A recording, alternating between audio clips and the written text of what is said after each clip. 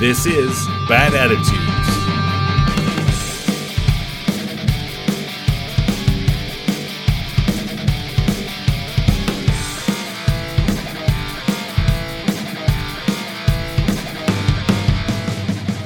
Hello, friends and strangers. Welcome to another episode of Bad Attitudes, an uninspiring podcast about disability. I'm your host, Laura. In today's episode, I'm going to be responding to a Facebook post that touches on the language and labels used around disability. Yes, I know I keep referencing Facebook. I'm old. I'm a geriatric millennial. Who comes up with these names? I know it hasn't been that long since I did my last episodes on language and labels, but this is an important conversation we need to keep having. Send any comments, thoughts, questions, or ideas to badattitudespod@gmail.com. If you enjoy this episode and find it informative, be sure to share it with your friends. You can follow and interact with the podcast on social media at Bad Attitudes Pod on Facebook, Instagram, and Twitter. If you are enjoying the podcast and would like to help support it, consider buying me a coffee. Go to ko-fi.com/badattitudespod to donate the cost of a coffee towards the expenses of running the podcast. As always, I want to remind you that disability is not a monolith. Some aspects are universal, but my experiences as a disabled person are going to be vastly different from the experiences of other disabled people. I am one voice for the disabled community, but I am not the only voice. I belong to multiple Facebook groups. Some are business related, some are specifically for promoting and selling, some are disability related, some are fandom related. Very rarely is there any overlap, but a recent post in one of my business groups caught my attention. Here's what I'm going to do. I'm going to read the original post in full, and then I'll read my initial response in full. Then I will go over the post again, pointing out that which I failed to point out in my initial response. I'm not going to call out this person by name, but I will say that her post prompted me to do a little digging on her profile and see if she is, in fact, disabled. Her post did not clearly indicate one way or the other. After some superficial searching, I found that she has a chronic muscle condition, but did not go in depth enough to find out what the condition is called, when she was diagnosed, what her symptoms may be. I have no details beyond chronic muscle condition. Her original post is as follows. I hate the word disabled. It implies that able is the goal, the norm, the standard. That if we're not perfectly able, there's something wrong with us. We're broken. I much prefer limitations or different abilities, because then that includes everyone. We all have different limitations and abilities. Physical, mental, emotional, spiritual, and these can fluctuate on any given day. We all have good days and bad days. Why do we have to separate people and slap a label on them? Having worked with people in my 9-to-5s that receive disability benefits, I also noticed that we can take a diagnosis or label and wear it like a badge of honor. The problem, we start identifying this way, as if we can never change our circumstances, as if this is all we are, as if we are victims. I'm basically just rambling at this point, but would love to know your thoughts on the labels and words we use in everyday language. My response is thus. As a disabled person, I have to disagree. There is nothing wrong with identifying as disabled. There is a rich history in the disabled community that should be celebrated. The majority of the disabled community prefers the term disabled because it is identity-centric and anything else is euphemistic. Disabled is not a value judgment. It is simply a state of being.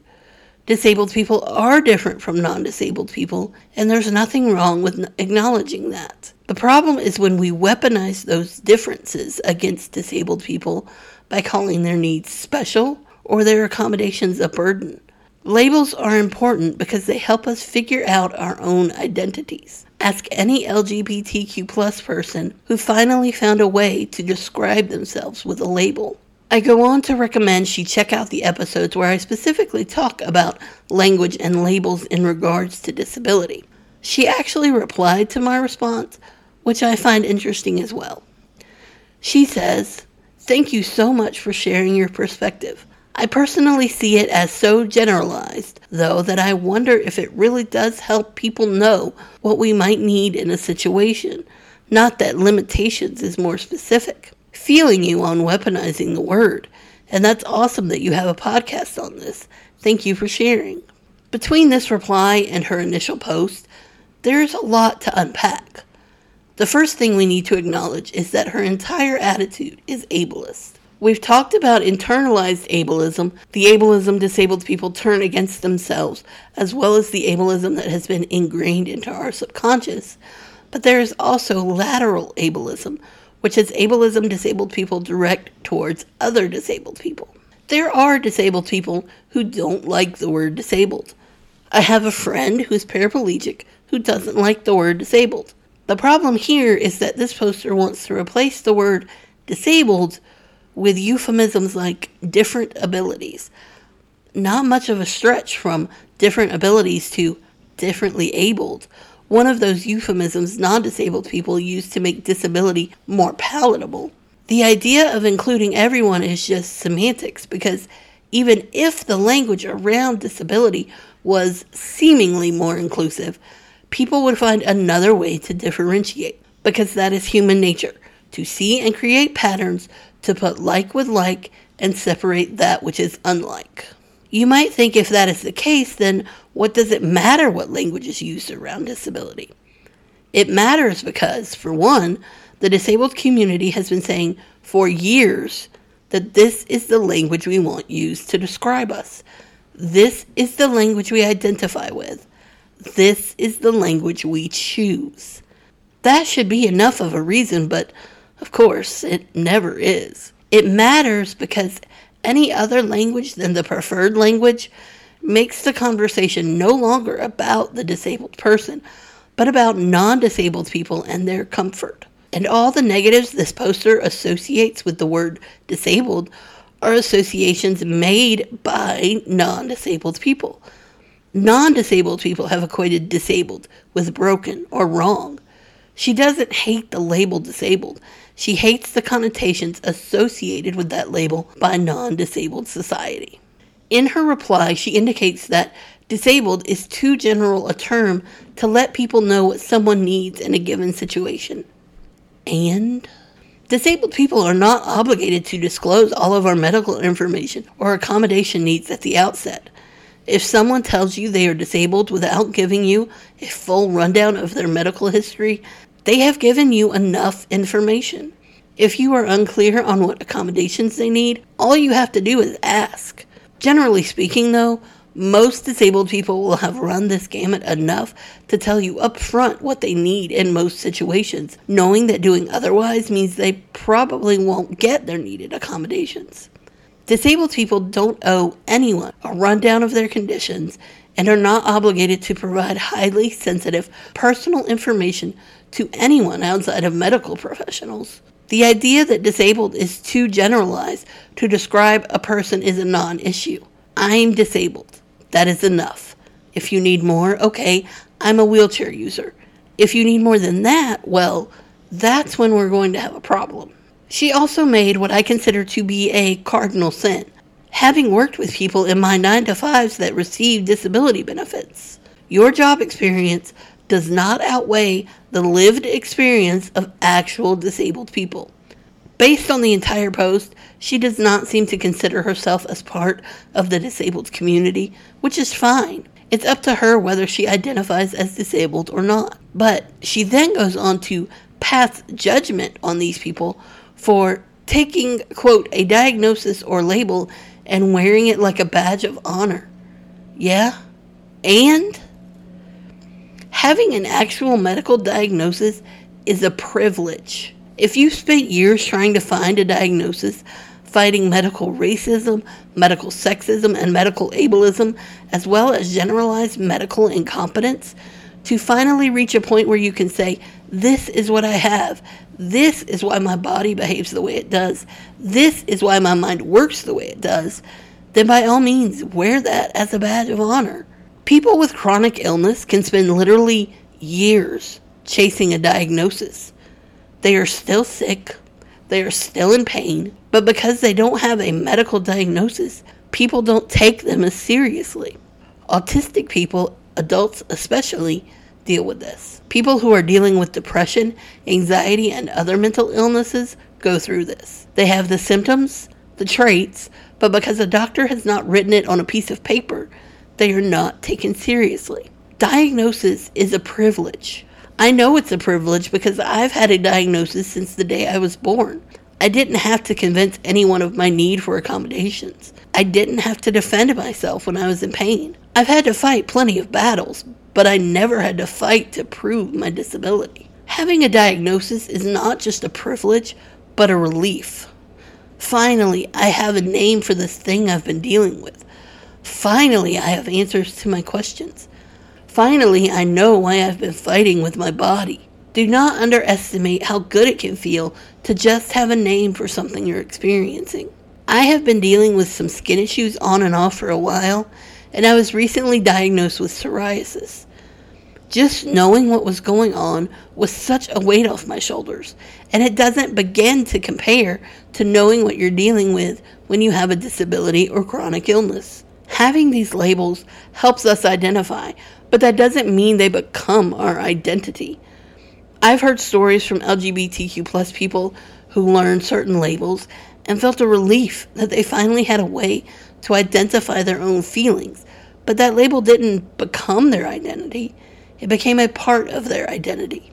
If you get a diagnosis and you now identify as having a particular condition, that doesn't become your entire identity. It is a part of your identity. Surely there is a danger that someone can become obsessive to a point where one aspect of their identity does become their whole identity, but that is true of anything, not just disability. The love of cats or dogs, love of a particular fandom, anything can become our identity if we are too focused on it. So identifying as disabled or as having a particular disability isn't problematic. It's helpful. The poster continued by saying that identifying as disabled implies that we, quote, can never change our circumstances, as if this is all we are, as if we are victims. Well, I think I've said what I can about making disability your whole identity. Anything can become your whole identity if you let it. That's not exclusive to disability, and it's not inherently worse if it is disability that becomes your identity. Also, identifying as something does not make it your identity. Our identities are vast and multifaceted. Saying we can never change our circumstances is a double-edged sword at best. Let's be brutally honest. Disabilities don't go away. Chronic illness doesn't go away.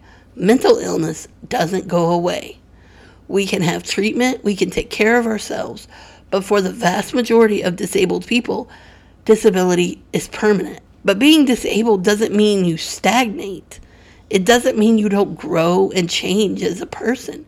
It doesn't mean you don't have new experiences, meet new people, or have new adventures. Our circumstances can change. As for being victims, that's a thoroughly ableist point of view. Being victims, being objects of pity, that is how disabled people are seen by the majority of non-disabled people. I can't think of a time where that wasn't the prevailing opinion of disability. The victim mentality is associated with the word disabled because it was already associated with the state of being disabled. The word is not the problem. The problem is the ableist mindset that prevails in society. I stand by what I said in my initial response. Disabled is not a value judgment on someone's life. Disabled is neutral, and it is only ableism that makes someone think otherwise. It's okay to acknowledge that there are differences between disabled and non-disabled people. It'd be ridiculous not to.